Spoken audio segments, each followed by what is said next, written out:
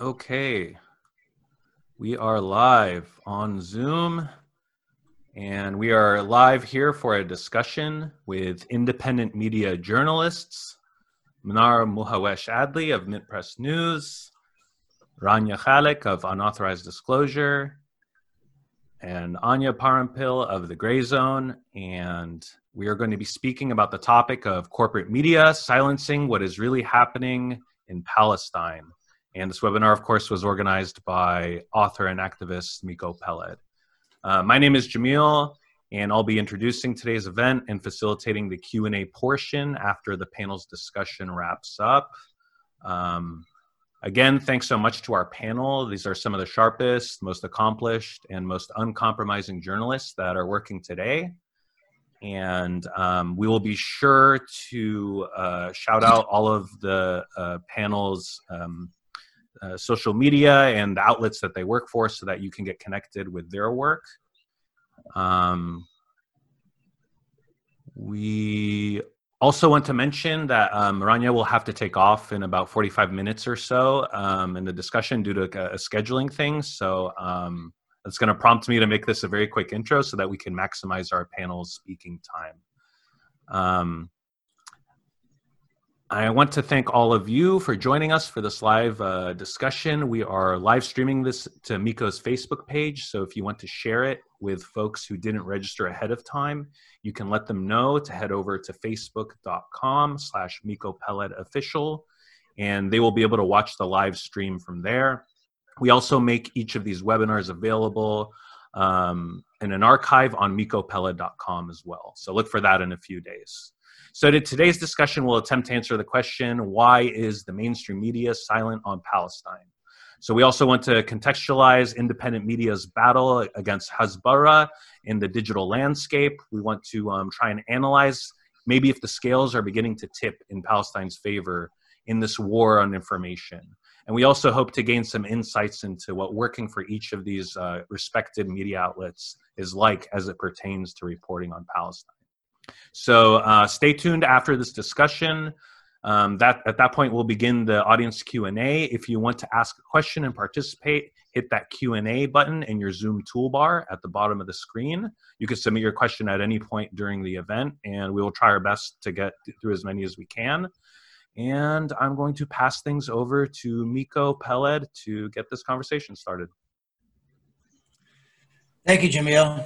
And thank you, Michael, behind the scenes there. And thank you, everybody, for joining us. Nar, Anya, and Rania, thank you. Like Jamil said, you are on the cutting edge of journalism. You report on important issues that nobody else does. I've known you personally, for a long time, and I have a great deal of respect for the work that you do and for the people that you are. So Israel receives $3.8 billion a year, and this is as a result of the latest foreign aid agreement that was signed under the Obama administration. $3.8 billion a year, and we hear practically nothing about what is happening, what Israel does, what happens in Palestine, and this is something that I know is troubling a lot of people. Just a few short examples of things that have happened just over the last few weeks, and not a single word was mentioned in the corporate media, in the regular media. There was a women's march, a mother's march, that marched halfway down from Haifa to Jerusalem, which is halfway down the country. These were mothers who lost their children to violence. These are Palestinian mothers. And there's a great deal of violence that is perpetuated by the state of Israel in the communities of Palestinian citizens of Israel. You can purchase a gun on the street for $100, drugs and so forth. And they marched, over 100 mothers marched throughout, like I said, halfway the length of the country. There were some Palestinian members of the Knesset that joined them. There was nothing was reported. Actually, nothing was reported even in the Israeli media about this. They're killing a Palestinian Bedouin in the Negev. Again, these are Palestinians who are citizens of the state of Israel. Displacement, dispossession of Palestinian citizens of Israel. We hear nothing about that. There are 2 weeks of almost consistent and constant bombing of the Gaza Strip. I did an interview for my podcast with journalist Wafal Al-Udaini from Gaza. There's been nothing, you know. I mean, I listened to of course the corporate media, but also the things like Democracy Now. Nothing about this, or hardly anything. Thousands of Israelis, which exclude Palestinians actually, but thousands of Israelis have been protesting for months now, every week, in front of the Prime Minister's residence, demanding that Netanyahu, excuse me, demanding that Netanyahu resign. Nothing, silent. And again, $3.8 billion going there, and we hear very little reporting on what is actually taking place. So I was going to ask each and every one of you to just give us your thoughts on this problem, on this serious and perhaps criminal lack of reporting on this issue from by the media. So Manar, would you start? What are your thoughts? Did you say Manar? Sorry. Yeah. Well, we don't have even a mainstream media anymore. We have an extremist corporate media that's continuously representing the interests of the military class. And that includes the state of Israel, which is one of the largest receivers of aid and weaponry from the United States. And so with that, the media works as a lapdog for this industry rather than a watchdog, which is why independent media is so crucial in today's history, where Israel, which is an apartheid state, a colonizer, a major human rights abuser, is presented in a way within the media as a beacon of freedom and democracy and morals and values and so forth, when it's engaging in ethnic cleansing and expansion of its apartheid state. And so, you know, we can't really expect our media anymore to truly represent the interests of people and human rights, and to truly uphold our First Amendment and keeping we the people educated on where our, you know, taxpayer, you know, funded money goes, which is going towards the state of Israel.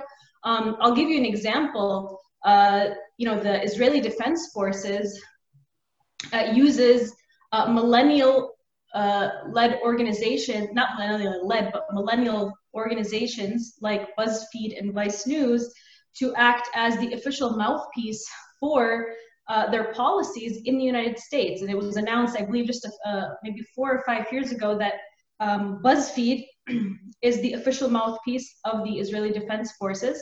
And that's because this rise of like so-called hipster propaganda media outlets like Vice News and BuzzFeed, their main audience are these young millennials under the age of 30. And so they know that they can influence them. And so where do they go? They target these major news organizations and to ensure that young people are okay with apartheid. Apartheid is cool. The Israeli Defense Forces is cool and hip. And that's why we see all of these ads and these videos coming out of, like, you know, and news reports coming out of these media organizations that calls Israel, you know, the place to visit. You know, look at the beaches, you know, look at the women, how free they are. And look, you know, we celebrate great gay pride, for example. But it's all whitewashing the massive human rights abuses that Israel is committing against Palestinians on a daily basis. And then, you know, thanks to independent media, I mean, you talked about like Democracy Now. Democracy Now has taken a major turn in recent years, and other so-called independent media organizations that have now become establishment, like Mother Jones or The Nation. You know, and while they do report on Palestine in some form, you know, they're not doing it on a regular basis like The Gray Zone or like Mid Press or like The Soapbox with Ronnie Khalek. So we have to turn to independent media. We're very lucky to work with people like you, Miko. You know, you're a regular weekly contributor to Mid Press. We have worked with Joe Catrone, who's based in Gaza, who has been based in Gaza. And other people like Kathy Shahada, she's a regular contributor to If Americans Knew and to Mid Press. And so we're trying to not just report on these daily happenings of what's going on in Palestine, because we know the situation is so dire. It's a crisis what people are facing in Gaza when they're being bombed 2 weeks in a row. And we have we don't even get the voices of Palestinians or the Palestinian children that are dying under these bombs.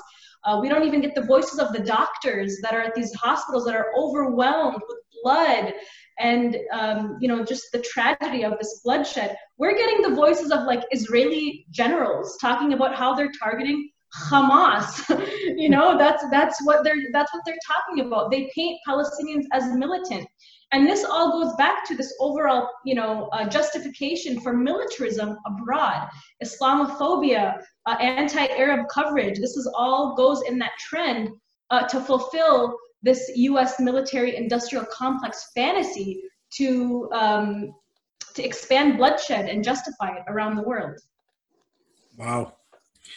Yeah. Good opening. Thank you.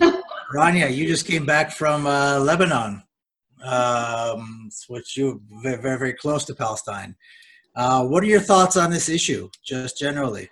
Well, so I agree with everything Manar said, but I would add a few things to that because I think it's more than just that. And I would add that, when it comes to the U.S. media, we all know a lot of the reasons that they behave the way they do in the coverage of Israel-Palestine, as Manar laid out. But I think actually there has definitely been a shift that we should acknowledge in the past 5 or so years. And I think there's a few reasons for that. I think the election of Donald Trump attached the issue of Israel to Donald Trump, and the media in the U.S. doesn't like Donald Trump. And so there has been more of a pushback, not to the degree that we would agree with, but there has been more of a pushback against Israeli policy in corporate media because Netanyahu and Trump are so close. That said, I do think that one of the reasons that the bias in the U.S. media and Western press still exists so strongly is also because, and maybe I'm saying this because I live in the Middle East, but Arab media is extremely biased. Because a lot of the big Arab media outlets are outlets like coming out of Saudi Arabia and funded by Saudi Arabia or funded by the UAE. And as we know, the UAE and Israel just normalized relations. So there's a bias problem not only in Western media coverage, but even Arab media coverage and the way that Palestine and Israel are covered, especially when you talk about countries that are normalizing relations with Israel. The coverage is not that different in terms of its bias against Palestinians from what you see in the Western press. And I think that's a new development in the last 10 years or so that's really, really problematic because the media that Middle Easterners consume across the region affects how they perceive that issue. And so I'm not saying people across the region are becoming pro-Israel, but over time there is increasingly less sympathy for the Palestinian cause and less unity around the Palestinian cause. That's really, really troubling. I also think that this speaks to the rest of the region and what the U.S. has done to the region. If you look at country by country in the Middle East, you could almost see on a map which countries are punished and which are friends of, which have, booming economies based on whether they've normalized relations with Israel. Some of the countries that are still aligned with the Palestinian cause, I'm talking about Syria, I'm talking about Iran, have been completely choked and strangled by U.S. wars and sanctions over these years. And these countries, while there is more sympathy in the U.S. press for Palestine, there really is. And I know some of the journalists who've become more sympathetic to that cause in the mainstream press, what they have is an extreme hatred for the countries on the U.S. State Department's hit list that happen to also be united with Palestine. And those are the countries, like I said, that are being strangled right now. And so when we talk about the issue of Palestine and how there's a bias towards it in the U.S. press, we also need to include the rest of the region. And I think this gets left out a lot in the way we talk about this issue because we see everything as being segmented and isolated from one another. But the anti-Iran coverage, the anti-Syria coverage, the hatred for Hezbollah and always calling it a terrorist organization, these issues and these biases in the U.S. press are 100% attached to the pro-Israel, anti-Palestine bias that we see. And I think that's an issue that we should be really analyzing more when we talk about this. Yeah, absolutely, brilliant. I think clearly seeing this as a regional issue, I think is important. And as you point out, Syria, Iran, Hezbollah, there's this axis of kind of the Middle East axis of evil, which includes, of course, the Palestinians. And it's fascinating to hear about the Arab media. That's a very valuable insight. Anya, you've been to Gaza. We've spoken about this issue before. What's your take on this in general terms? I just want to start first by thanking Miko, Jamil, and Michael for putting this together, and also for all the viewers at home who decided to spend their Wednesday afternoon with us, or wherever you are in the world. I saw someone from Gaza, so happy evening, good night, nice to see you.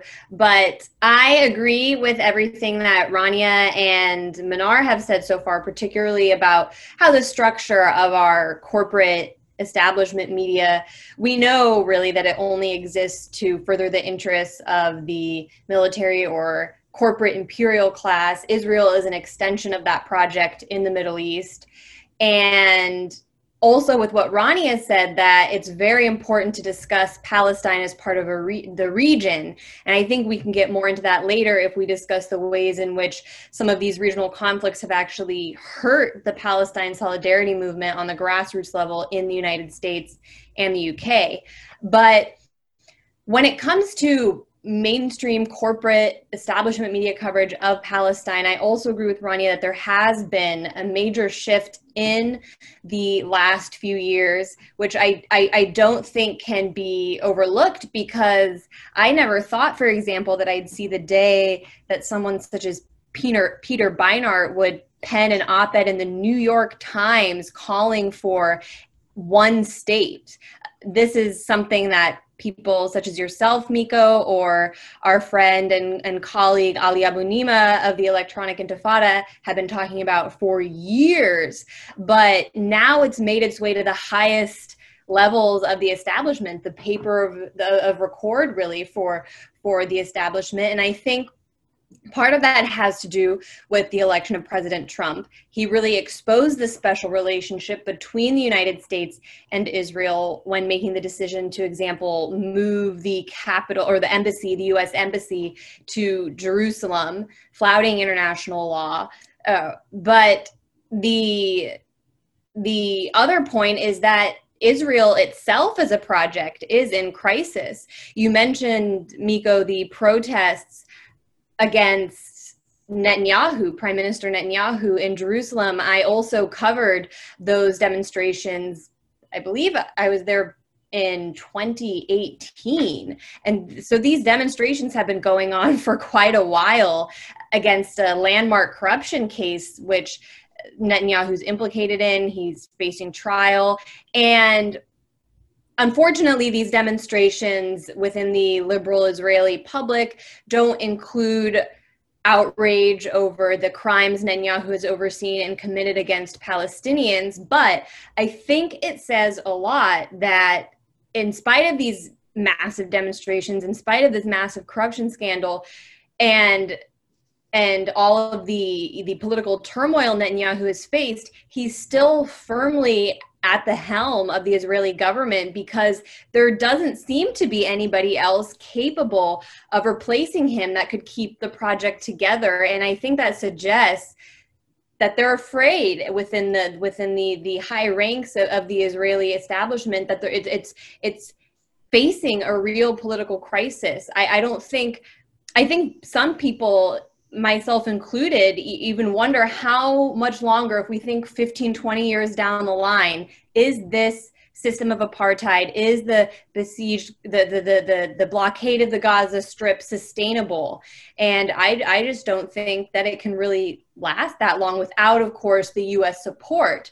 But we're even seeing that consensus within the U.S. political class broken, partially as a result of the election of Trump, but also because I think people who grew up in the 2000s, people who are coming up in media and politics now, they don't really see Israel the same way prior generations did. There's no sham of a peace process that we've witnessed throughout our lifetime. We've just seen Israel bombing Gaza repeatedly every few years, and then now Netanyahu is really showing the face of this right-wing, really nasty figure that is now lumped in with other right-wing so-called, you hear people use the term authoritarian leaders around the world. Netanyahu's considered part of that class, that bubble, whether it's such as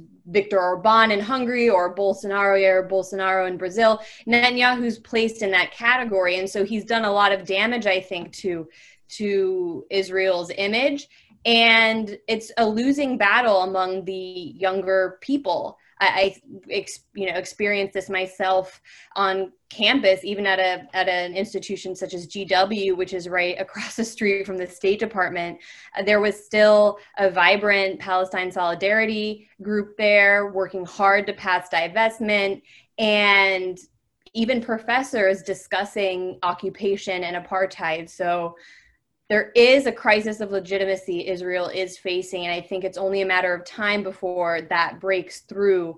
There's still structures involved in the media and a system in place that's hard to break, but there will be moments where light can break through, and this just can't continue forever, I don't think.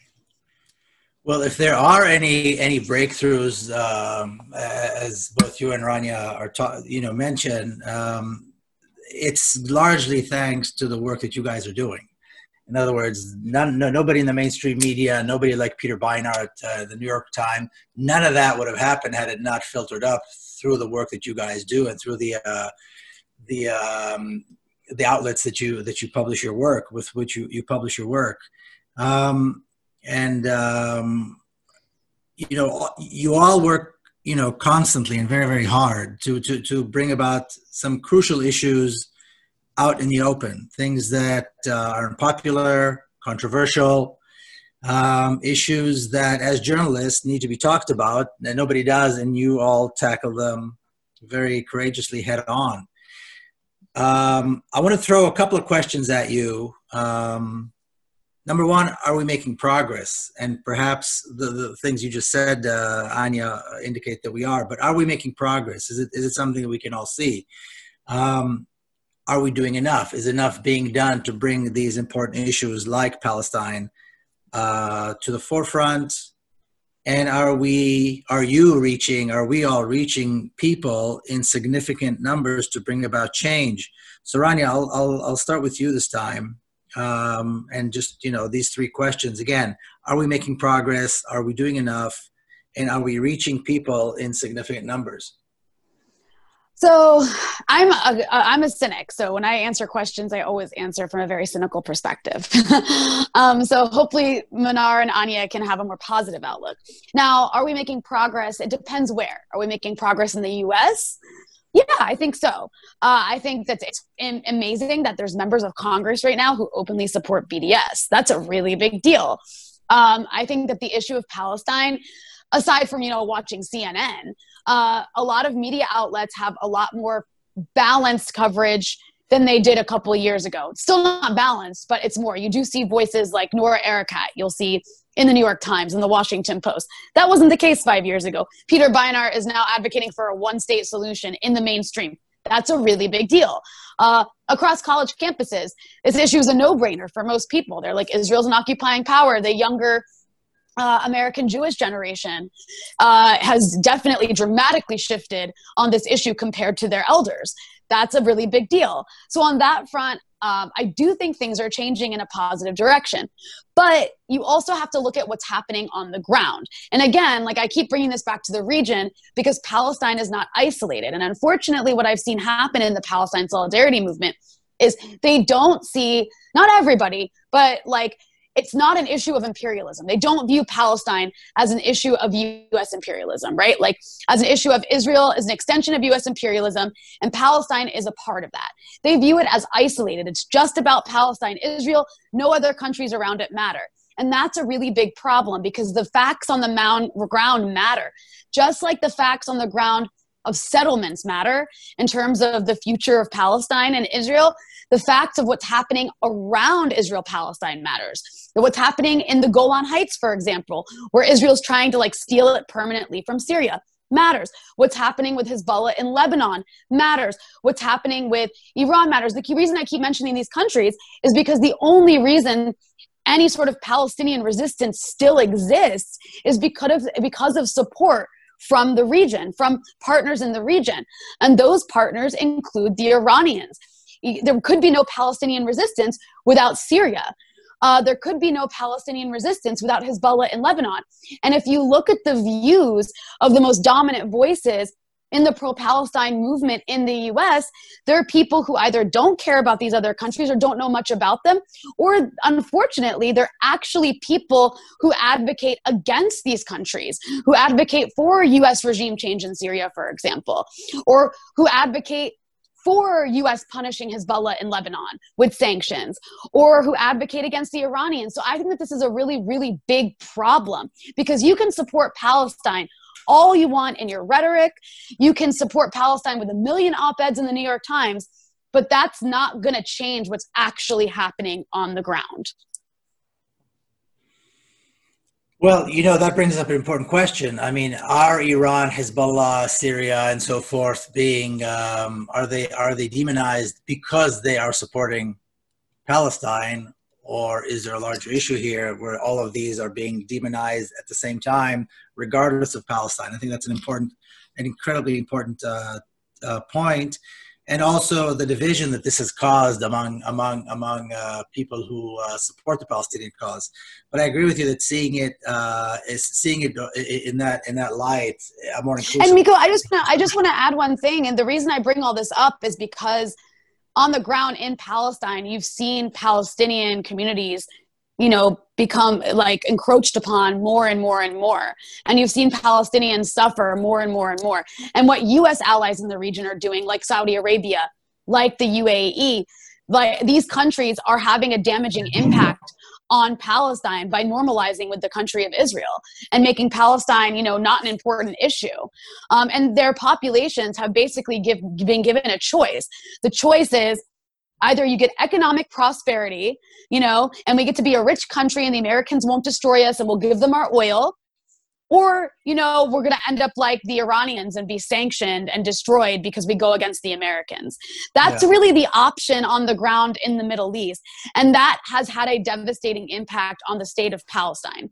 I don't mean as a state, I just mean like the state of the people living in Palestine. I just wanted to add that. You're absolutely right. And this has been going on. Israel has recognized this axis of evil a long time ago. And that's exactly been the case. The countries that are on that axis are also the countries, of course, that support the Palestinian cause and are being constantly punished. And this has been going on for a very, very long time. Anya, I'll repeat these 3 questions for you. Are we making progress? Are we doing enough? And who are you reaching? Who are we reaching? Or are we reaching people in significant numbers? On your point about whether or not it's a coincidence that the countries which stand the Palestinian cause in the region are the targets of U.S. wars of aggression, I don't think it's a coincidence at all. In fact, I think that's one of the primary reasons that Iraq and Syria were targeted. I don't think Palestinian liberation will come without a unified, independent Arab existence in the Middle East, and that's really what Syria represented. It was back. It still represented the days when Arab leaders could stand together in the face of the United States and Israel, and unfortunately, that's changed. But I think it's important to remember that the populations across the region still do really stand with the Palestinian people and are pressuring their leaders, for example, not to go along with this normalization project, this initiative the United States is rolling out. I recently interviewed Ali Abu Nima of the Electronic Intifada, and he was really making that point that since the UAE came out with this normalization plan, other leaders, for example, I believe it was in Morocco, were forced to say that they weren't considering something like this because there was so much outrage among the populations. And so definitely the goal of U.S. policy in the Middle East is to protect the interests of of imperialism, and Israel exists to serve as an extension of that, and that's why any threat to Israel is a threat to the United States.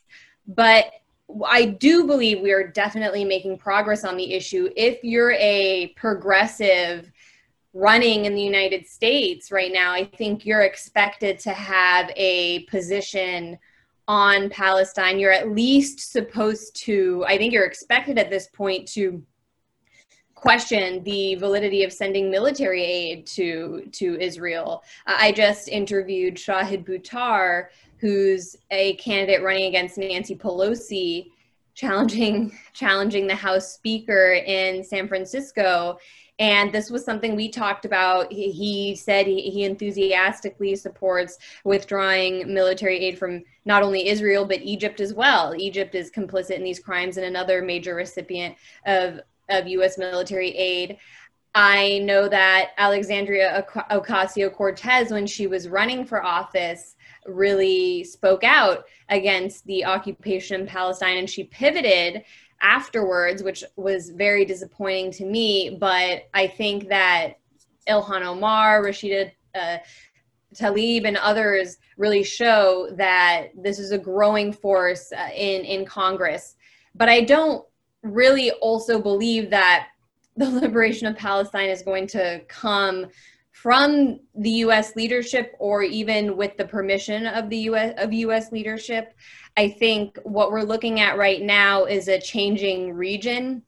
It takes time for that to actually come into existence, but Rania touched on the fact that sanctions and U.S. economic terrorism in the region have really had an effect on strangling countries such as Syria and Iran, two major allies of Palestine. But the flip side of that is that it's also forced them closer to other powers, rising powers in the world, whereas I think the United States is a declining power. We might not see it very clearly right now because it's still so forceful and dangerous, but I think that'll change in the next 15 years. We just saw the foreign minister of Russia, Sergei Lavrov, in Syria, along with the deputy prime minister of Russia, meeting with the Syrian president, meeting with his cabinet, and discussing a plan to rebuild the country. And recently it was reported that China and Iran are in talks to come to a really historic economic and military agreement. And when you just think about the map that lays out, China and Iran working together in the region and strengthening the position of Iran in the region, I think that would be a positive for Palestine. I also think that if the U.S. is waning in influence due to its aggressive economic policies and these other countries are able to step in, that it'll be positive for Palestine. I know many critics will say that Russia and China are not really forceful in their support for the Palestinian cause. Russia definitely has a special relationship with Israel due to the number of Russian immigrants in Israel and just the historic relationship between those populations. But one area where Russia and China are both really consistent is in their voting along the lines of international law at the United Nations, and that lines up with support for Palestine in international organizations, especially as I said, I think the United States wanes in influence in the region because of these drastic economic measures. Even members of the U.S. establishment have come out in, I believe it was the Financial Times, a year ago or so. The former director of the Office of Foreign Asset Control, which is the sanctions office of the Treasury Department, actually wrote that the Trump administration's continuous attacks and real reliance on sanctions and going above and beyond even what Europe would find comfortable when it comes to sanctions is going to have the effect of reducing the power and influence of the United States, because we're not going to be able to control the global financial system forever with that kind of terror economic policy, and other countries are stepping in to fill the void. So with time, I think that that'll reflect positively for Palestine in the region. So you just made a few incredibly important points that are rarely heard from journalists at all. Do you feel that these points that you make are reaching more people through the work Well, that we're you do. reaching 250 people right now on this webinar, Yes, but we are. it's really hard to measure. It's hard to measure just for me how many people we're reaching, except that I will say, when I've talked about these issues on the Gray Zone or at RT previously where I worked, these were some of the most popular segments. One of the most popular segments I did, actually the most popular segment I've done in the last 2 months, was an interview with a journalist based in China about the Iran-China military and economic deal, because I think people all around the world are waiting for this. They're waiting for the challenge to U.S. hegemony to really show its face and rise, and it's happening. It takes time, but I do believe it is happening, and it's definitely information that people are hungry for. So I do find that when I talk about these issues, they get a lot of hits, they get a lot of views, and they're really popular. And it's also all the rest of the world is talking about. I can say that based on my experience covering diplomatic meetings. Last year, I was in Venezuela for the ministerial meeting of the non-aligned movement. And so that's 120 countries. It's basically the entire world minus the United States and Europe. And it was just one foreign minister, one diplomat after another, whether it was from Zimbabwe, whether it was from the DPRK, whether it was China, Russia, Nicaragua, Cuba, Venezuela, Iran. That's Javad Zarif, the Iranian foreign minister, was there. That's when he held up his phone and he said, Google terrorism right now and tell us that what the United States is doing with sanctions is not terrorism. This is all the rest of the world talks about. And these leaders are all working on creating this new future, this new financial system. I don't think we have a full awareness of it here in the United States, but it is reality. It's happening, and it's thanks to our economic terror that we're waging on the world. Yeah, and you mentioned Venezuela, and I know you've worked a lot on Venezuela. It's not really our topic, but I will say that probably one of the reasons, I think it's quite obvious, one of the reasons that Venezuela has targeted Bolivia, other Latin American countries who dare to stand up and challenge the hegemony of the United States. Mnar, I'll ask you the same questions. Is progress being made? Are we doing enough? I mean, and are we reaching people? I mean, are people being reached in significant numbers so that this information actually gets to them? Well, I'm not sure there's much more that I can add from what Anya and Rania brilliantly both said about the state of this issue. But I would like to emphasize that we are facing major censorship. We are in the David versus Goliath battle for truth and information today, as social media giants recognize the strength of people posting their stories online. And you mentioned before, right now talking about Palestine has become mainstream, and that is thanks to social media. When the Arab Spring or the Arab Autumn, whatever you want to call it, erupted, when people were posting these issues on social media, they went viral. And when people in Gaza were getting bombed by Israel, those posts went viral. So there is so much power from social media, that these social media giants are actually working with the state of Israel, like Facebook, like Twitter, and Instagram, and all the others. They're working hand in hand with the state of Israel to censor independent and alternative media voices. Palestine is such a strong narrative on social media. You're gonna get all of the images of, about Gaza, about the real story of Israel's occupation and apartheid policies.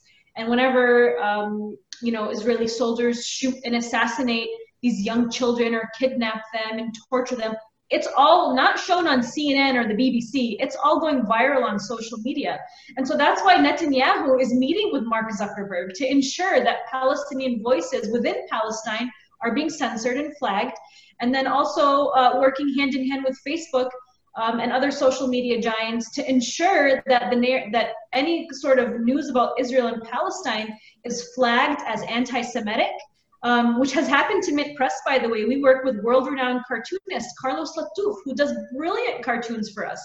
And when he illustrated Israeli soldiers sniping Palestinian nurses and journalists and photographers at the Gaza border for just doing their job, peacefully protesting and just there. That cartoon got flagged and taken down by Facebook and Instagram as anti-Semitic because it showed an Israeli soldier sniping. And the same thing when it comes to like other conflicts, like the conflict in Yemen. Facebook is also censoring images of what Saudi Arabia is doing in starving the Yemeni population there. And so, yes, the narrative about Palestine and Israel being an apartheid state and a colonizer, ethnically cleansing and committing these human rights abuses has absolutely become mainstream, which is a very proud moment. But the truth is, on the other side, and I'm kind of like Rania, I'm a cynic. On the other side of things, Netanyahu, the Israeli government, and the far right, and the U.S. military machine, and those far right think tanks like the Atlantic Council are working nonstop to ensure that what we see in our home pages and our news feeds is fits in with their narrative of what they want people to know. Because we know that over 90% of the population gets their news from social media, and so they're working around the clock to ensure that they have full control over our news feeds. And we've seen this at Mint Press, and I'm sure the Gray Zone has experienced this in the Soapbox. I mean, I know Soapbox was like taken down for a couple of months, and they filed an entire lawsuit against Facebook for censoring them. And Ronnie has done excellent reports on Gaza and on Palestine and what Israel is doing there. And Mint Press, before the 2016 election, before the Atlantic Council became a major partner with Facebook, we used to get over 6 million views, unique visitors to our website every single month. I mean, we were like one of the top leading news organizations, independent media organizations, competing with like Alternet in the nation.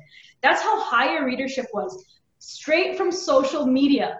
After the 2016 election, after the Atlantic Council was set up, and also after Facebook partnered up with Israel and Saudi Arabia and other news flaggers like BuzzFeed and others, I forgot what their names are at this very moment.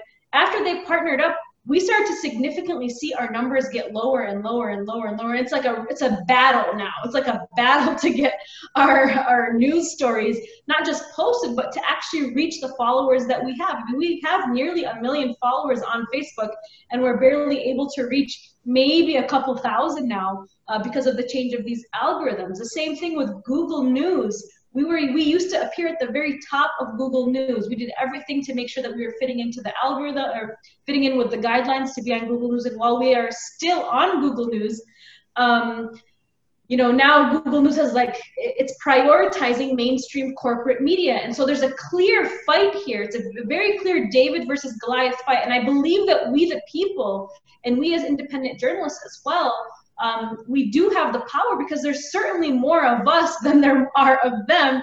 And like Anya suggested and explained so well, there's a huge push in the international arena through alignments like BRICS and alternative currencies, and countries calling for interdependence from colonialism, modern day colonialism, from US corporations and the military arm of US corporations as well. There's a very big push against that. And I think only time will tell how that will go. But one thing is for certain, Israel is not stopping its occupation, it's only expanding it. And through this deal of the century that we've seen recently, although it's being presented again in the mainstream media as a peace plan, it's obviously just another means to expand its colonization of Palestine and land grab. Palestinians are now more segregated from each other than ever before. People in the Negev, the Bedouins, are having their land stolen from them. Gaza is being closed off and starved more than ever. I mean, the UN has predicted that perhaps in the next, I don't even think in the next couple of years it can survive. And people will be able to live there. It'll be unbearable to live. And then now with this deal of the century, the West Bank is now being basically set up to become the next Gaza. And, Miko, you joined me for the podcast to talk about that issue.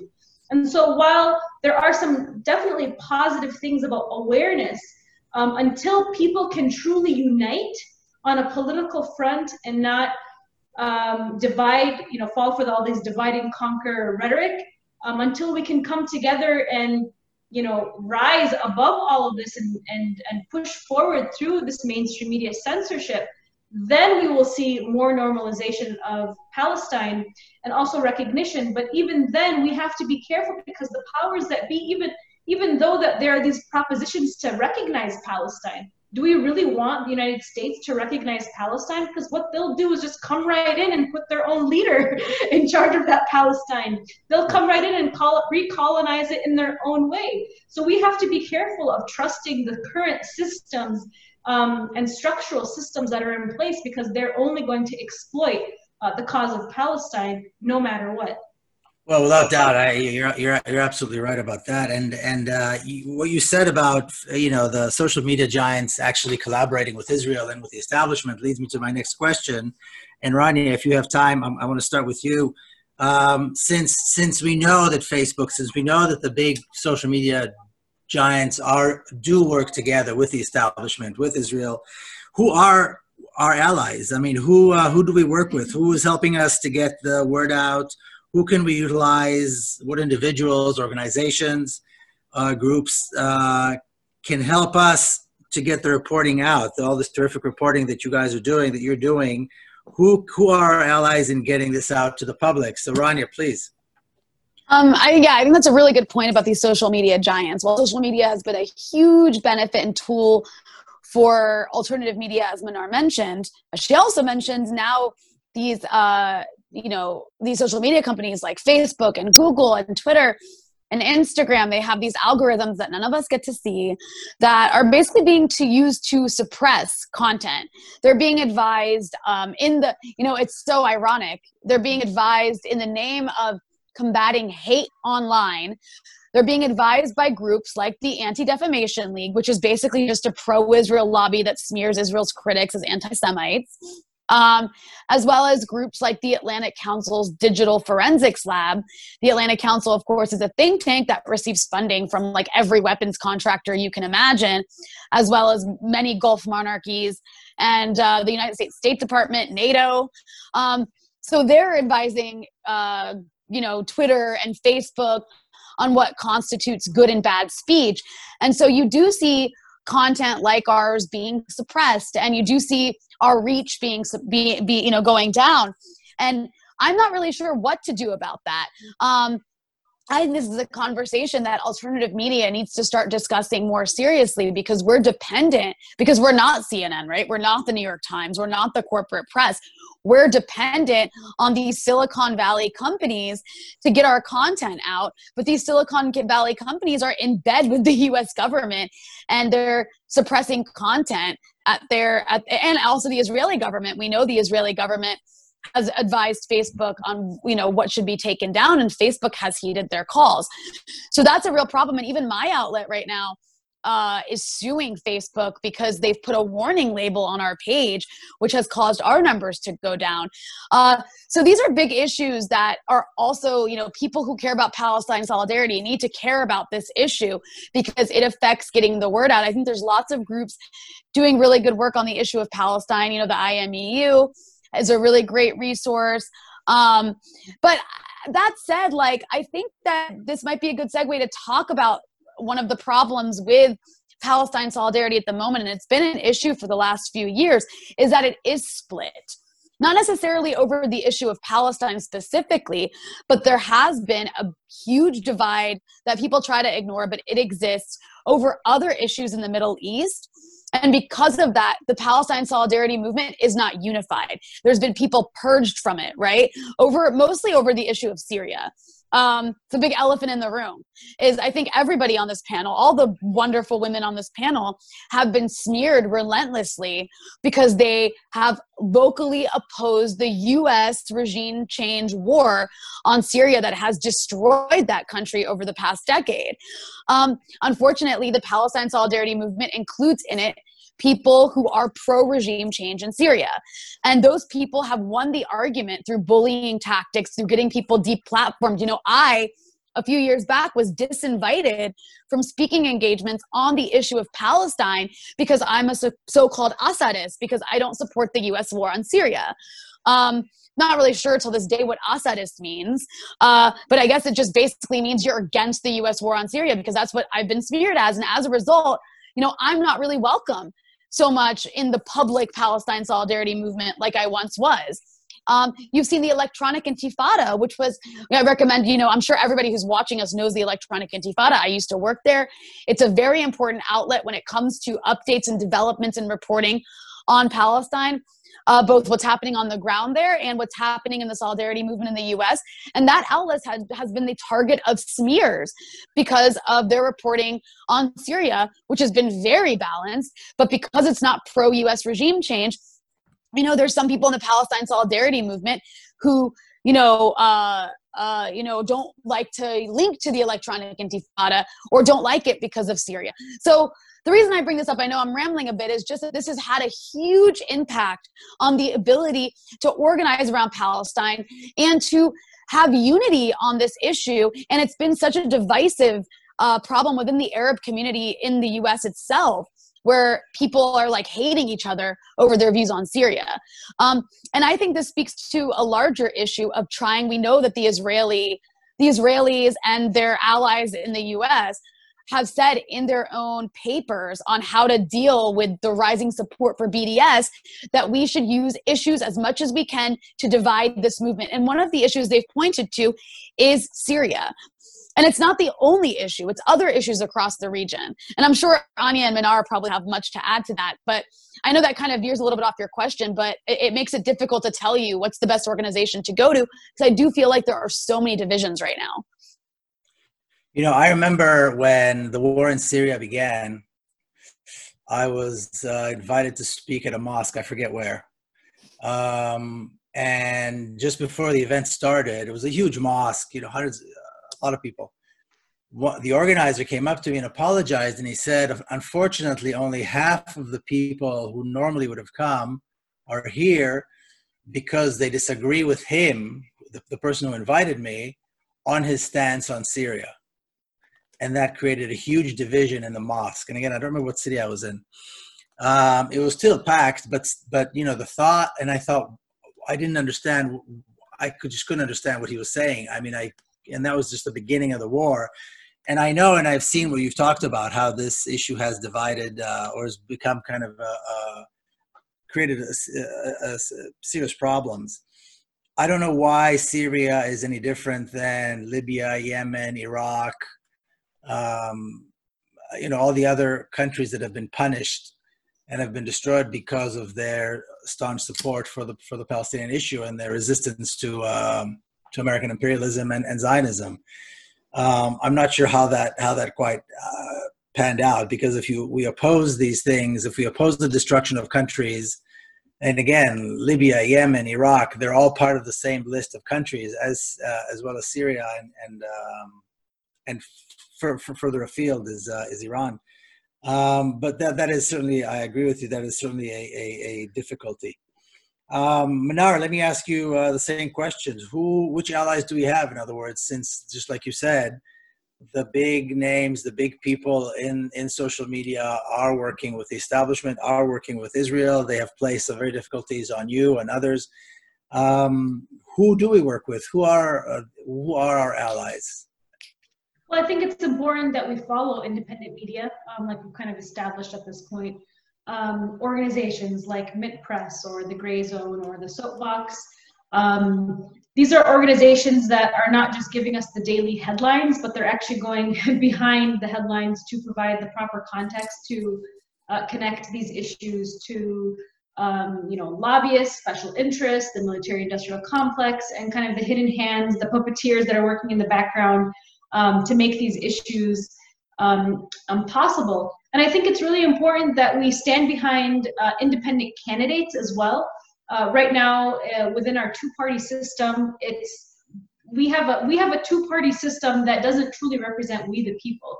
It represents the interests of the billionaire class, lobbyists and the major corporations that run this country.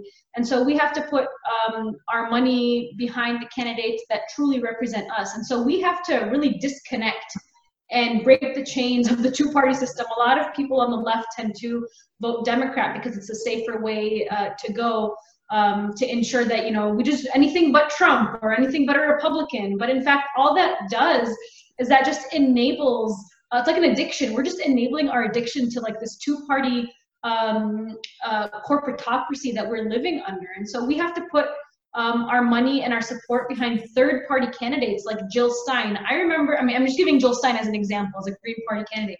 I remember when I supported Jill Stein, I was like an extremist online. Oh my gosh, how could you not support Bernie Sanders? I was being like attacked and targeted from like every angle because, hey, Bernie Sanders once said that Palestinians deserve human rights. And I was like, oh my God, that's all he said? How about Jill Stein, somebody like Jill Stein, or even a libertarian candidate? I mean, I'm not, you know, I'm not, you know, left or right or whatever, but, you know, even other libertarian candidates that support, you know, peace in Palestine and disassociating the United States support from apartheid. And so I really think that a key issue here is being able to support alternative and independent candidates. And I know that Rashida Tlaib and Ilhan Omar did run under the Democratic Party, but those are two candidates that have been pretty radical. I don't agree with everything that Ilhan Omar says or does. I don't agree with even, you know, Rashida Tlaib, but I think we have to look for candidates that are willing to really challenge the status quo and make people feel uncomfortable. I mean, my God, Rashida Tlaib was organizing a delegation to go visit Palestine, to go see and witness occupation firsthand, and witness the human rights abuses. I mean, when was the last time we even had a candidate even acknowledge that Palestinians were living under this kind of crises? Or Ilhan Omar, who has come out to support BDS, or, you know, we do have to support candidates that support or that are willing to kind of challenge the establishment and the status quo, and see what happened to them. They were heavily, heavily attacked. And I do believe that Ilhan Omar was attacked even more because she's Black, because of the color of her skin. Not only is she, you know, Muslim and she wears the hijab, but she's also a Black candidate. And so she has she's more attacked than ever. Rashida Tlaib, I feel like, is not even recognized or acknowledged, which is really a microcosm of what Palestine and Palestinians have to deal with every single day. We're ignored and we're sidelined constantly within the media, and that's how Rashida Tlaib is treated within the media. And then in terms of like censorship, you know, I remember going on Anya's show on RT talking about this. Like, we have to look for an alternative to these social media giants. And, you know, I'm at a loss at just how many alternatives have been started. But the problem is that the mass people are not willing to make that change and jump onto them. People are so addicted to being on Facebook, so addicted to being on Instagram. And like, we're probably all victim of this too, right? The problem is, like, you know, we have people like Ben Swan, who started a really interesting, or, you know, alternative social media organization called Isagoria. There's MeWe, there's others. But the problem is that most people are not willing to make the move. And so when we say, who are our allies? Who do we believe in? Who do we look for? I think one of the last things that I want to say is that we have to look within ourselves. I say this a lot in my talks. We think we are so powerless. We think that these social media giants are so giant. Yes, that I said it. It's a David and Goliath battle. But really, it just takes one person to make positive change, and that one positive change can, you know, start a ripple effect. And eventually, that ripple effect throughout time will cause a wave of action. And so we have to look no further than the strength within ourselves and the courage within ourselves to challenge these systems that be, whether it's through boycotts, through talking to other people, these talks through organizations, these panels that we're creating and turning to independent media. Every little thing that we do counts. We can't underestimate how powerful we are, even just as one individual. If we were not powerful, the powers that be would not be working around the clock to suppress our voices. And I think we have to remember that's who they fear. They fear us. You're absolutely right. I mean, I think if anything, if we see the enormous efforts that the pro-Israeli groups like the ADL and some of the others are putting in to fight BDS and discount BDS and call BDS anti-Semitic and all this other nonsense, just shows precisely that this is working. And the fact that every candidate has to have an opinion on BDS demonstrates precisely what you said. Sorry, real quick, Miko, before you ask the next question, I just wanted to say bye and thank you to everybody who joined in, and thank you for inviting me. I have to run, but Thanks, it was Tanya. great to hear so from you much. guys. Thanks Bye, for all the thanks. questions. Bye. And what you said about candidates, there's at least two potential Democrats, Cory Bush and Jamal Bauman, who are also supporters of BDS, who hopefully will get in the next elections. But this issue of a third party or no third party is a big one. In fact, I'm hosting a panel with 4 under 30 activists at the end of the month.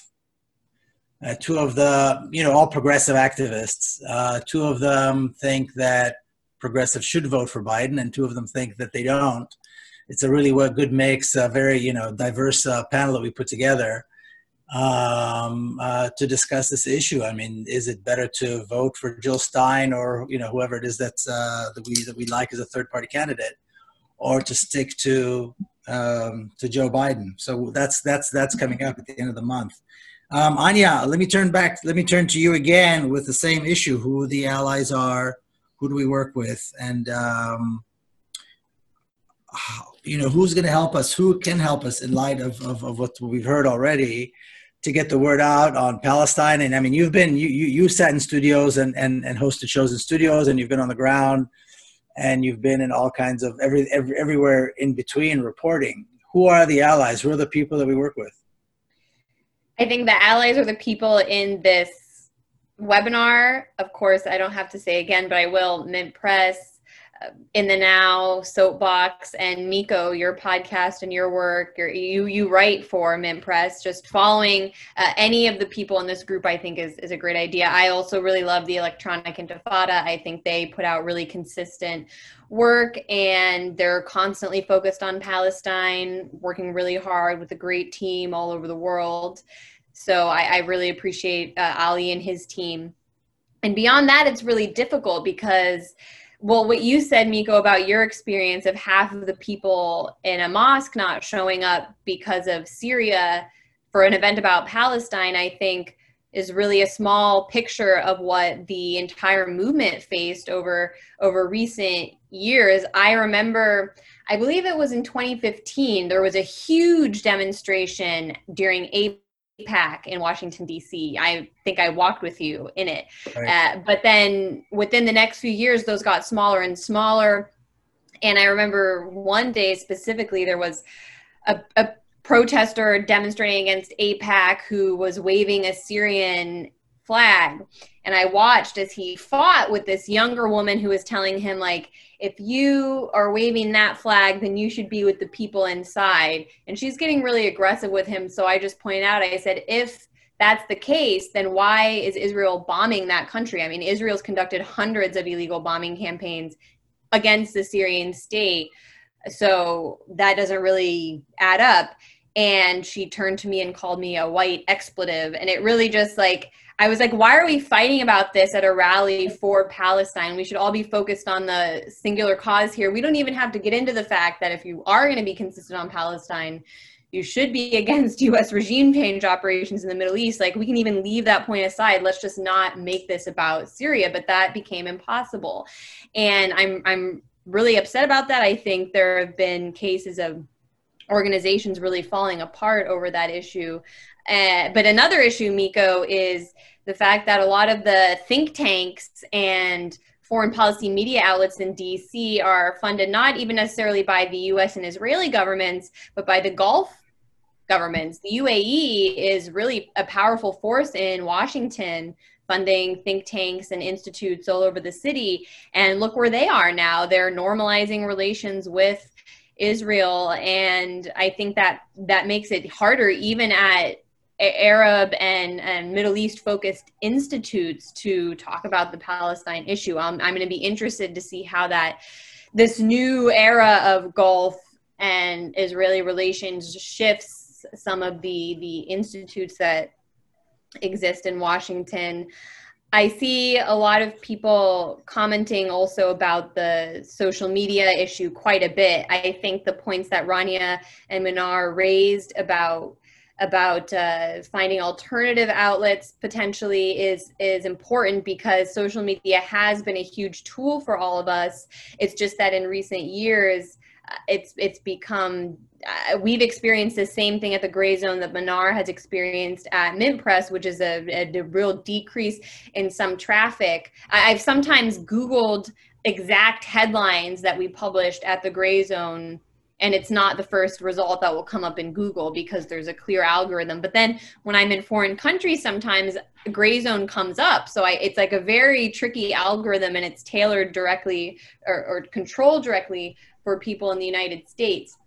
I think building alternatives to Google or Facebook and Twitter, YouTube, that's going to be really difficult, because it's one thing, as Manar said, to get the content out there on those alternative sites, but it's another thing to get the audience and the people that are already so used to Facebook, so used to Twitter, to make the switch. And so I think part of what we can do is at least change the conversation around these companies. I personally believe that we should all, I mean, not just around Palestine, but on any issue, but especially this, we should advocate and agitate for these companies to actually be publicly traded, publicly owned, publicly controlled institutions, because the way it exists right now, Twitter can ban Alex Jones, knock him off the site. A lot of people probably support that because they disagree with him, without seeing the slippery slope that initiates for people like us.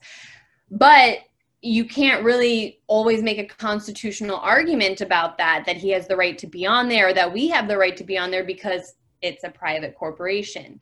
I know a lot of other people will say then, but the government is the very institution that we're challenging on some of these issues, and so we don't want the government's hand in these outlets or owning these outlets. But I think at the very least, then it's easier to make the case that our constitutional rights apply to these outlets if they're owned publicly. And so we can at least stand up for those rights if we're censored, or if we see these algorithms pop up. And the reason that Facebook and Twitter and YouTube are so willing to collaborate with institutions such as the Atlantic Council right now, and to censor us and to change their algorithms, is because they're afraid of that. They don't want to lose their profit models. Their number one fear is that they would be owned by the people.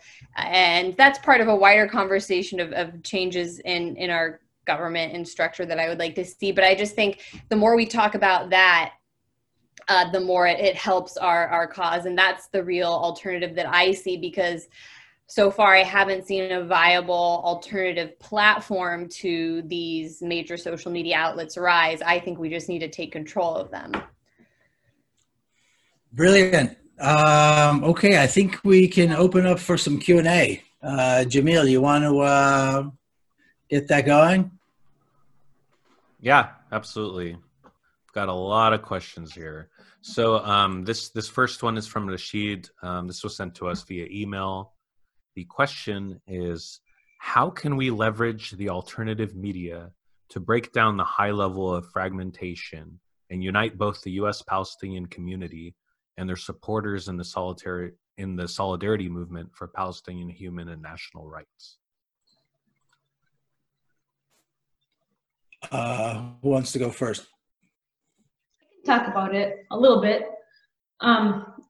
If I understood his question correctly, is how can we break free from the establishment and kind of bring more people within our movement? Yeah, is that what he's asking? Yeah, Okay. and then he's also asking about it in the concept of leveraging alternative or independent media, like the one you represent. You know, what's the role of independent media in that, if there is one at all? Sure. So I the reason why I wanted to answer this question is because I want to talk about my experience a little bit. I think a lot of times we tend to talk to each other too much. We have We have very passionate people who, you know, care about human rights, who care about humanity. We want to bring peace into this world, and we're so outraged about these issues. And we're just so confused why there's people on the other side who just don't care enough. But what happens is when we talk and we organize, we end up talking to each other. And it becomes kind of like an echo chamber. And so what I've done in my own community is I make myself extremely uncomfortable, and I get into spaces with people like white supremacists. Yes, I do that. As a hijabi Muslim Palestinian woman, I go and I talk to these people, and I go to them with so much love and positive energy, just kind of trying to connect with them on a level, on a human level, human-based level. And I just want to talk about one experience that I had that's so significant, that really is part of the reason why I do the work that I do today, because I saw a huge shift in so many people's consciousness, and it, you know, just watching people have these paradigm shifts motivates me every single day and gives me hope for humanity. People on the far right live with a lot of fear. Okay, we have to recognize that they're also consuming media that is pouring so much fear into their hearts and their minds that they are just fearful of the other. One of the first jobs that I had as a journalist was in the small city of St. Cloud, Minnesota, where it was a Michelle Bachmann district. Maybe some of you don't remember Michelle Bachmann, but I definitely do. She represented Minnesota, very far right figure, kind of like a mini Donald Trump in our state. And I actually, my first news job was a local reporter in one of her cities. And a lot of people there, and I had just started wearing hijab for the first time, a lot of the people there had never met a Muslim before, and they thought that pretty much all Muslims were terrorists. And so when I went there as a backpack journalist with my camera, with my gear, and I had my hijab on, I was like, you know, I was 21, 22 years old. I would go meet these people, and they were legitimately afraid of me. They were so afraid to talk to me. And I would just smile and be like, hey, how are you? How's it going? And I would just chit chat, and I would get to know them on a personal level. And at first they were like, didn't know how to react to that, to me talking to them that way. But eventually I would get them to open up, and then they would tell me straight up, you know, when I first met you, I thought I couldn't trust you. I had never met a Muslim before. I was shocked that you could speak English, and thank you for dressing so American. That's what they would tell me. And they would open up to me and tell me that, you know, that they, you know, thought that people like me had bombs under their hijabs. I had a woman tell me in one of my interviews, you know, I don't trust Somali women because they're wearing the gowns and I feel like they have weapons under their gowns. And so I would talk to them and educate them, but I would connect with them on a personal level. Until this day, I have kept contact with these people who were once white supremacists, hateful people who I completely changed around. And so to bring back to that question, the reason I bring that story up a lot is because it was through acts of kindness and putting my ego to the side and actually getting myself into a very, very, very difficult situation that might have even risked my life. I mean, I met people with swastikas that I ended up changing. So we have to remember that we got to stop just talking to each other. You and I know that Palestinians deserve human rights, but through my experiences talking to people on the outside and getting in those uncomfortable situations, and yes, sometimes they would argue and they'd be angry, you know, letting them say whatever they need to say, but then allowing that conversation to become more personal, those people changed because you could find a common ground. And so those people that I talked to ended up now being pro-Palestine because of those experiences, because of knowing the plight of the Palestinian suffering, because of my connection with them. And so we always have to remember that at the end of the day, we're all human. All of these people around the world are human, but so many of us are living in fear. And it's because of the mainstream corporate media instilling this fear, whether it's the Alex Jones or the Fox News, or even some of the most corrupt so-called liberal media, which is CNN, which is the most manipulative out of all the media. They're all instilling fear into the hearts and minds of people. And so we just have to remember that and try to kind of break free of this divide and conquer and try to connect with people on a deeper level. And you would be so surprised at how much people will come and engage with you when you do that.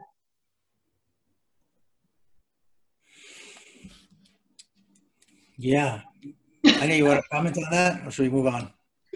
I think Manar summed it up. If we want to fit in as many questions as possible. Yeah. Also, I think it kind of touched on themes that I may have commented on earlier. So Go ahead. Okay. So this next question is from Ronald. The question is, do the panelists see any impact of the Black Lives Matter movement on how the media views the experience in Palestine, especially since the tactics of the police in the US and the tactics of the IDF are very similar? I can comment on that. Yeah, go ahead. I don't necessarily think I've seen it reflected in the mainstream corporate establishment media, just because, as I said earlier, I don't expect it really to trickle up in that way because of the structure that exists and the fact that, as we've already said, discussing the crimes of Israel is not really a priority for networks, even such as CNN, that might now be more sympathetic to the movement in the streets. However, there definitely has been more of a breakthrough with the public over the last several months, especially after the murder of George Floyd, when it was revealed members of the police department which killed him had actually been trained by Israel, as many police departments around the country have done. And just, I'll speak from my own personal experience. A few weeks ago, or actually just this weekend, I went to a protest in my neighborhood here in Washington, D.C. after police murdered a young man, Dion K. Very terrible situation where he was really stalked on social media. There wasn't even necessarily a 911 call reporting that he had a gun, which I hate to say is actually typical for this part of town. Most of the young men carry guns, not to threaten police, but they see it as a way of protecting themselves.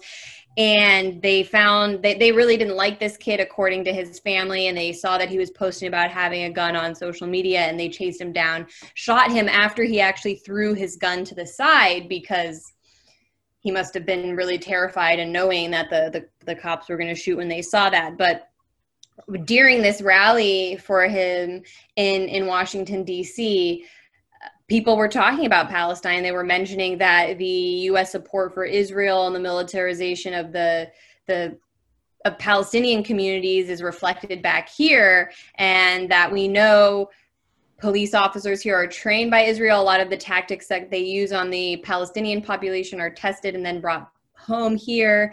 And I think I saw a lot of comments on social media after the murder of George Floyd about the fact that the tactic of putting the knee on the neck is a very common tactic in Israel.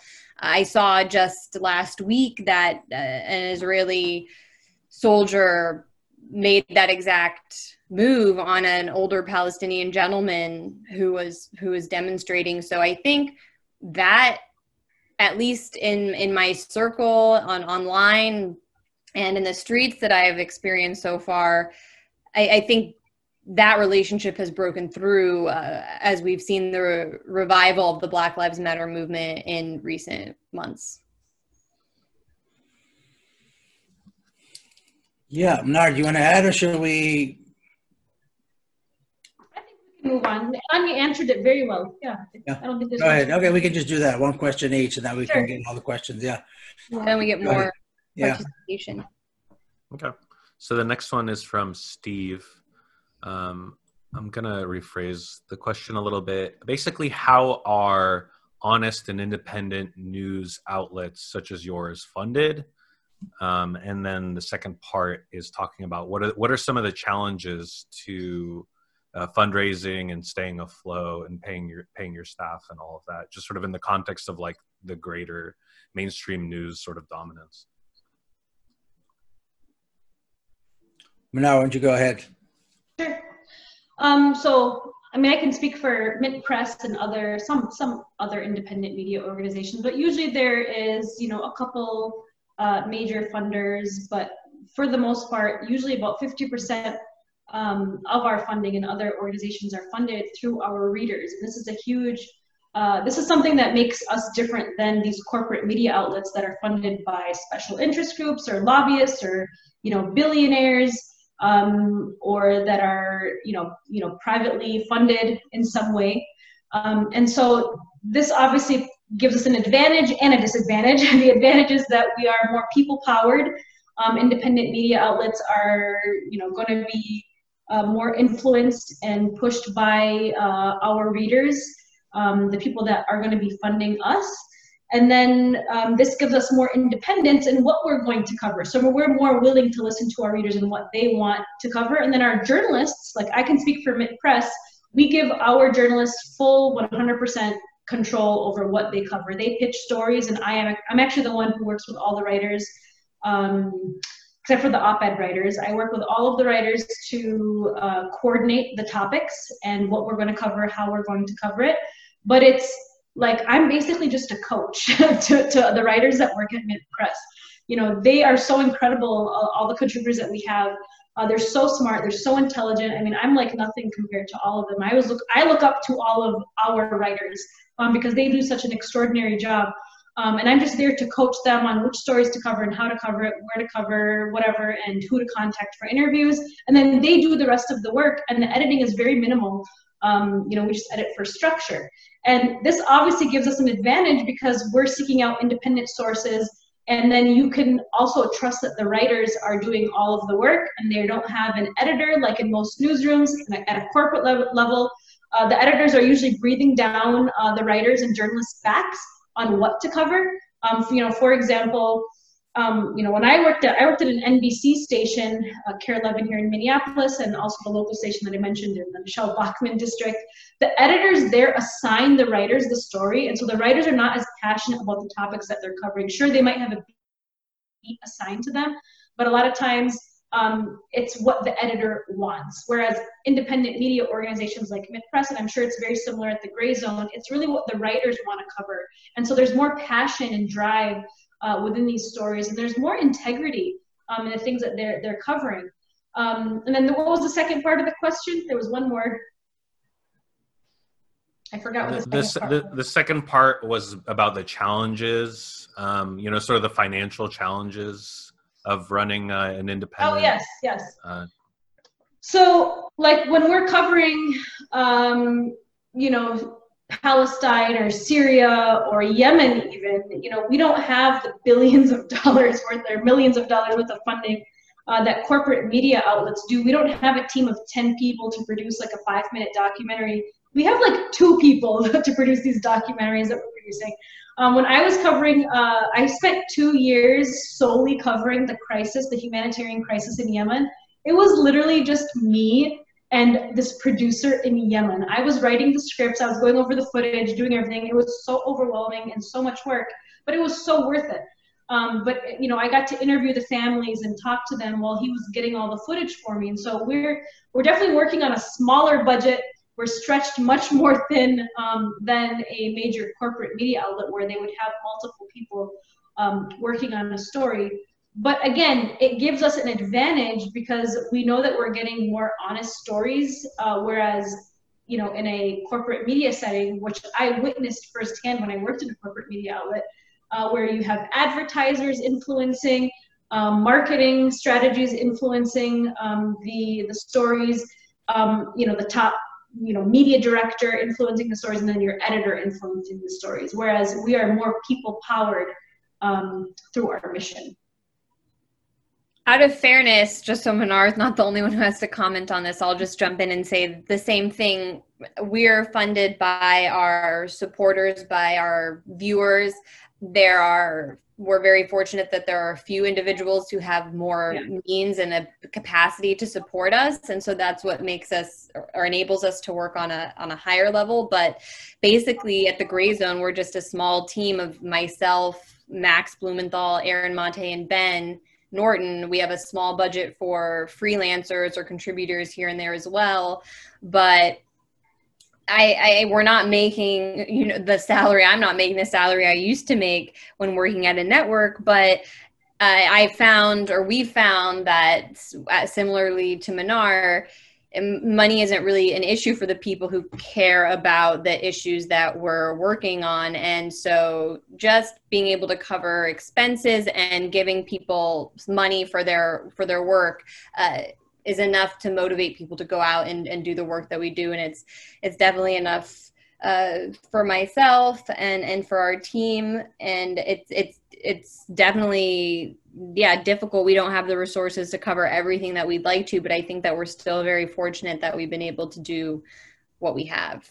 And it also allows us, and I know, Anya, you probably agree, to specialize more in certain topics. Definitely. Like you've done like such an incredible job covering Latin America, and then MIT-Press, we covered, we were able to cover Yemen. Like there's a major media blackout on the humanitarian crisis in Yemen. But because we just put all of our resources into this one topic, we were able to provide good coverage on it. Same thing with probably what you guys are doing. Yeah, and then there's always accusations that we're funded by the governments that we cover, which at the Gray Zone, we have a policy of not accepting state money, but also, Venezuela's under such heavy sanctions, they unfortunately struggle to pay their government officials in the United States. So I don't think they could pay me even if they wanted to. All right, next. Okay, this next one is anonymous. The question is, have either of your media outlets been directly targeted by Israeli state Hezbollah? And how do you know whether attacks, critiques, smears are coming from the Israeli state versus, pro-Israel groups here in the U.S.? I think we've both been targeted, Anya, haven't we? Yeah, I think it's hard to know, but definitely the trolls online. I think especially for us, it's actually been Syria trolls in the case of the Gray Zone, just because it was so controversial when certain members of our outlet took the positions they did. But I think those operations are closely allied. But yeah, as you said, in the lead up to this panel, you were getting a lot of feedback from trolls who didn't like us online. And it's mostly, in our case, Twitter. But then the more structural level of that is what we've already discussed, which is the censorship and the algorithm on Facebook, when we know that U.S. government institutions such as the Atlantic Council or pro-Zionist organizations such as the ADL are counseling Facebook on how to censor or who to censor. I think that's a clear example of how we've been targeted too. I don't remember the name of the lobby group. This was a couple of years ago, but we were actually targeted by a very specific Israeli lobby group on our Wikipedia page. And they were caught editing our Wikipedia page. And we actually caught them, and we did this big expo. And for some reason, it's like at the tip of my tongue, but I cannot remember the name. But it was an actual Israeli lobby group. And it's funny that you mentioned Syria, because they were editing all of our Syria content. Anything that was mentioned about Syria on our Wikipedia page, they were editing that. In addition to our Syria coverage, like Anya and Rania both explained, we were simply covering the U.S. role in arming and funding of these extremist rebels, because there's kind of like this really basic rule, if you think about it. If the United States is arming right-wing people, sending them millions of dollars and massive amounts of weaponry, it's not a revolution anymore. Maybe it might have started out that way. Maybe there was a movement, but typically that means that it has now been overrun by probably the United States. And so that's what we were bringing attention to. And at that time, I was targeted in a character assassination by a reporter for BuzzFeed who actually targeted Max Blumenthal at the Gray Zone as well, Rosie Gray, who later I found out had very close ties to the State Department. And I don't remember what think tank it was. It might have been, I don't think it was the Atlantic Council, Center for something. Do you remember, Anya? Like the revived PNAC. Yeah, PNAC. Yes. And all them were. Yeah, so she was working for this pro-Israel neoconservative, I don't even know if neoconservative or neoliberal, they're two the same thing, but that kind of think tank. And she targeted me in a character assassination, saying that, MIT-Press was receiving dark money from the state of Iran and Syria, and that my family was like this, tied to Khamenei or whatever. I don't even remember what the article said. But basically it was like this Islamophobic, anti-Iran, anti-Syria article. And, you know, a lot of times I think when I get attacked in these ways, like, okay, well, this article doesn't matter. But in fact, because it was BuzzFeed, which at the time was one of the top 10 websites in the world, it actually, some of my colleagues actually sent it to me and said they could no longer work with me because of that. Some of my friends from Occupy. And it was like this, you know, whenever a character assassination happens like that, the goal is always to censor you, to suppress you, to silence you, to isolate you. And that's what they tried to do. But in fact, while it might have appeared at the time that it was like a really bad situation, it was probably one of the best things that could have happened, because it allowed me and MIT Press to rise above that and actually become a leader in the coverage in the war in Syria. And so a lot of times these pro-Israel groups target us because they're afraid of us. They're afraid of the coverage. And in that smear campaign, it wasn't even about our Syria coverage. It turned into just a character assassination about me and my family and my brother and my mom and who I'm related to. It's like typical stuff that they do like against Julian Assange or Edward Snowden. But the goal, of course, is to silence and suppress.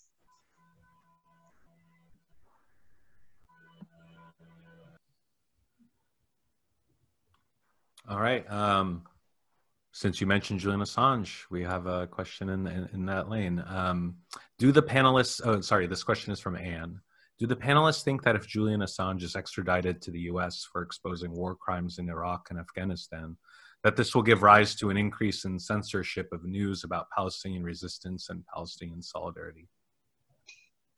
Absolutely. I think the trial of Julian Assange is a trial on the very idea of a free press.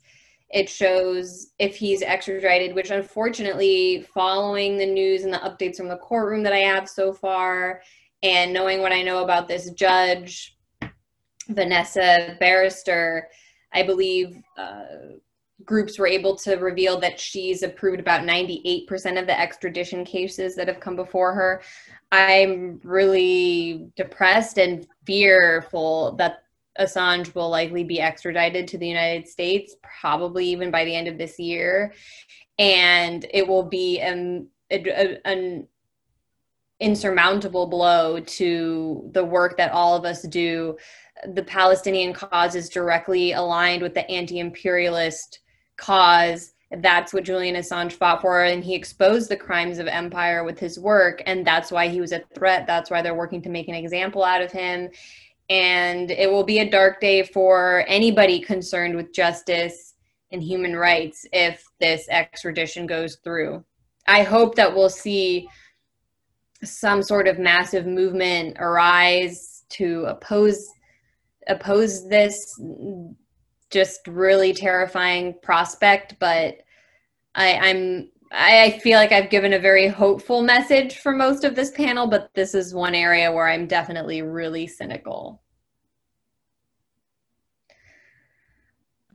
Yeah, I'll second that. I think the way Julian Assange was treated was just horrifying, and I agree with Anya. If he's extradited, I mean, you know, one side of me hopes that if he is extradited, there will be some kind of an uprising, a journalistic uprising, particularly among, you know, the progressive, you know, media people, you know, like we have in this panel and others, some kind of an uprising that will, you know, step up and stand up against this. But the way he's been treated, the whole story of Julian Assange, his arrest, is the fact that he had to hide in the Ecuadorian embassy for all these years, is horrifying, absolutely horrifying. And the fact that there's so few journalists are actually standing up for him is just beyond tragic. It's beyond belief. So, I mean, I agree with Anya. I think it's very likely that he will be extradited. You know, and there's some great people. I mean, there's you know, John Pilger and Roger Waters and other, you know, big names that are standing up in support of him. But it definitely looks like he will be extradited. I'm just trying to imagine the horror of the flight, you know, in shackles and just the way he was dragged out of the embassy. I mean, nobody in this country has the right, or in the UK, to talk about any country treating journalists poorly after what they've done to him. And again, if he's sent to the US, again, my hope is that there will be some kind of an uprising among journalists. Otherwise, all journalism has been, is like surrendered to the empire. It's really horrifying.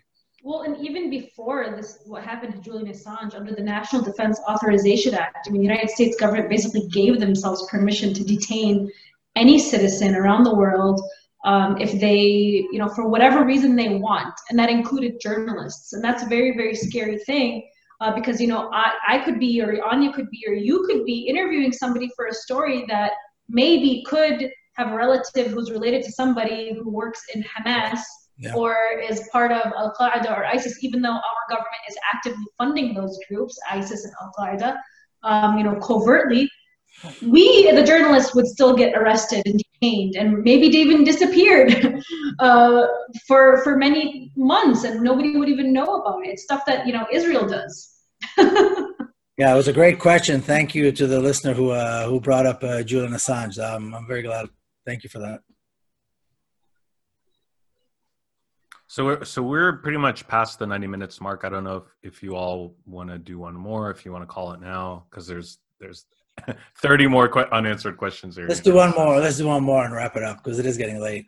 Okay.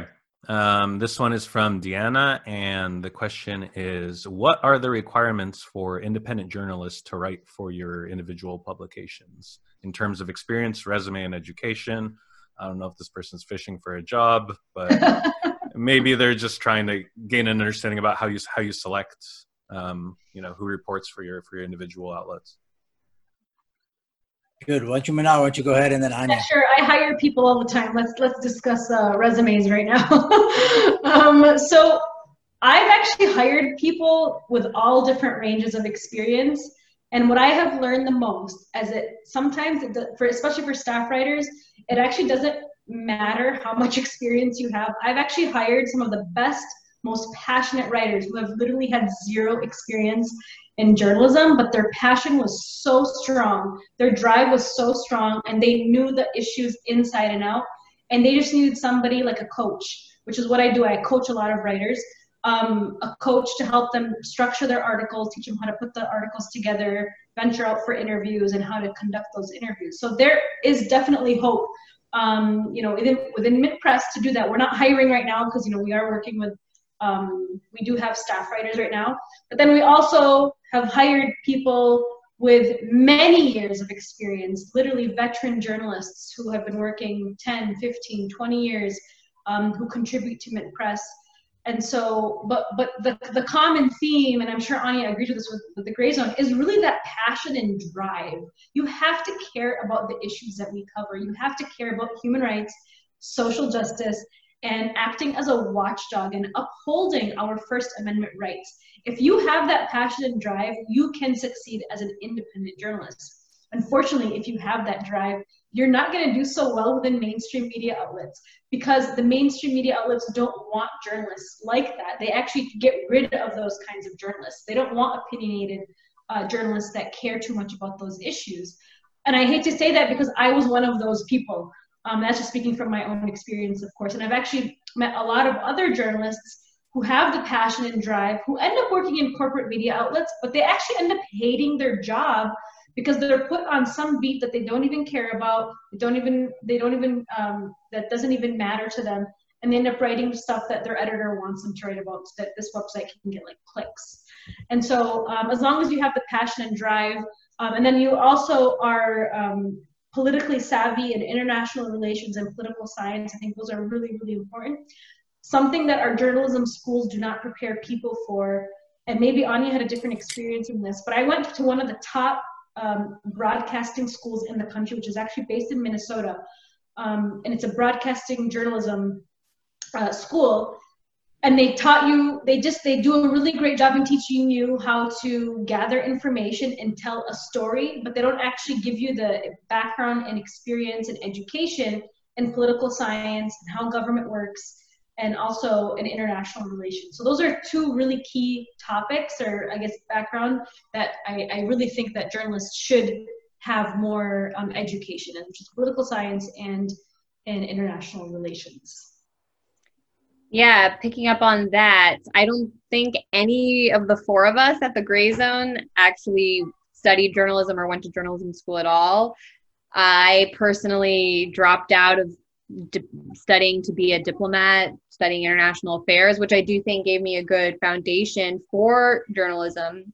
Mac studied US history. History, I think, is another example of the kind of thing you can study that gives you a good foundation for doing reporting. But my point is, it's not necessary to have technical training to be a journalist. In fact, I think what Manar said is very true, that in some ways journalism schools don't emphasize having the information or the background that people like Manar might have had naturally, because a lot of what they want to teach you, and maybe Manar can relate to this based on my experience seeing other people come up through journalism school, is to be objective and show both sides, which if you, for example, are covering Palestine, then you're going to end up drowning out the truth, which is that it's not an equal both sides situation.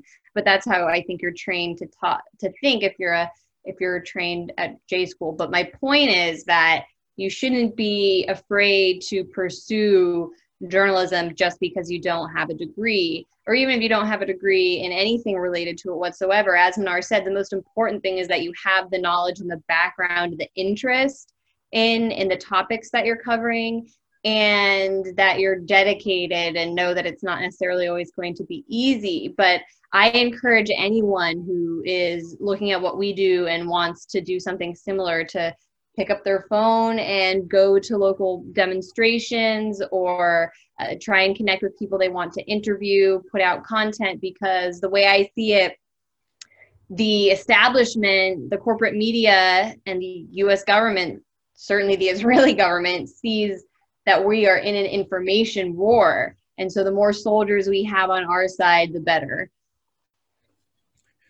Well, I think talent, dedication, and passion is exactly what you two and Rania, who was with us earlier, represent. I would add to that a great deal of courage. The stuff that I've seen you guys work, and I've been following you, and I've known you for a long time, and you're courageous and well, you're fearless, and I think that's why you're able to do the stuff that you do, and I think we're all grateful for that. So thank you for joining us and being so generous with your time, Manar and Anya and Rania, who had to leave early. And thank everybody who's been listening and commenting and asking questions.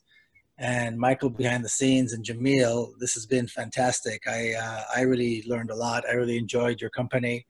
And again, I appreciate your time, your expertise, and your tremendous work. And like I said, at the end of the month, huh? Thank you so much, Miko. Sorry, I didn't mean to interrupt you. No, that's fine. That's fine. No, yeah.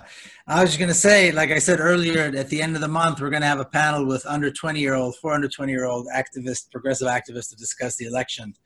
So, we'll see everybody. We'll see everybody there. But again, thank you so much for joining us.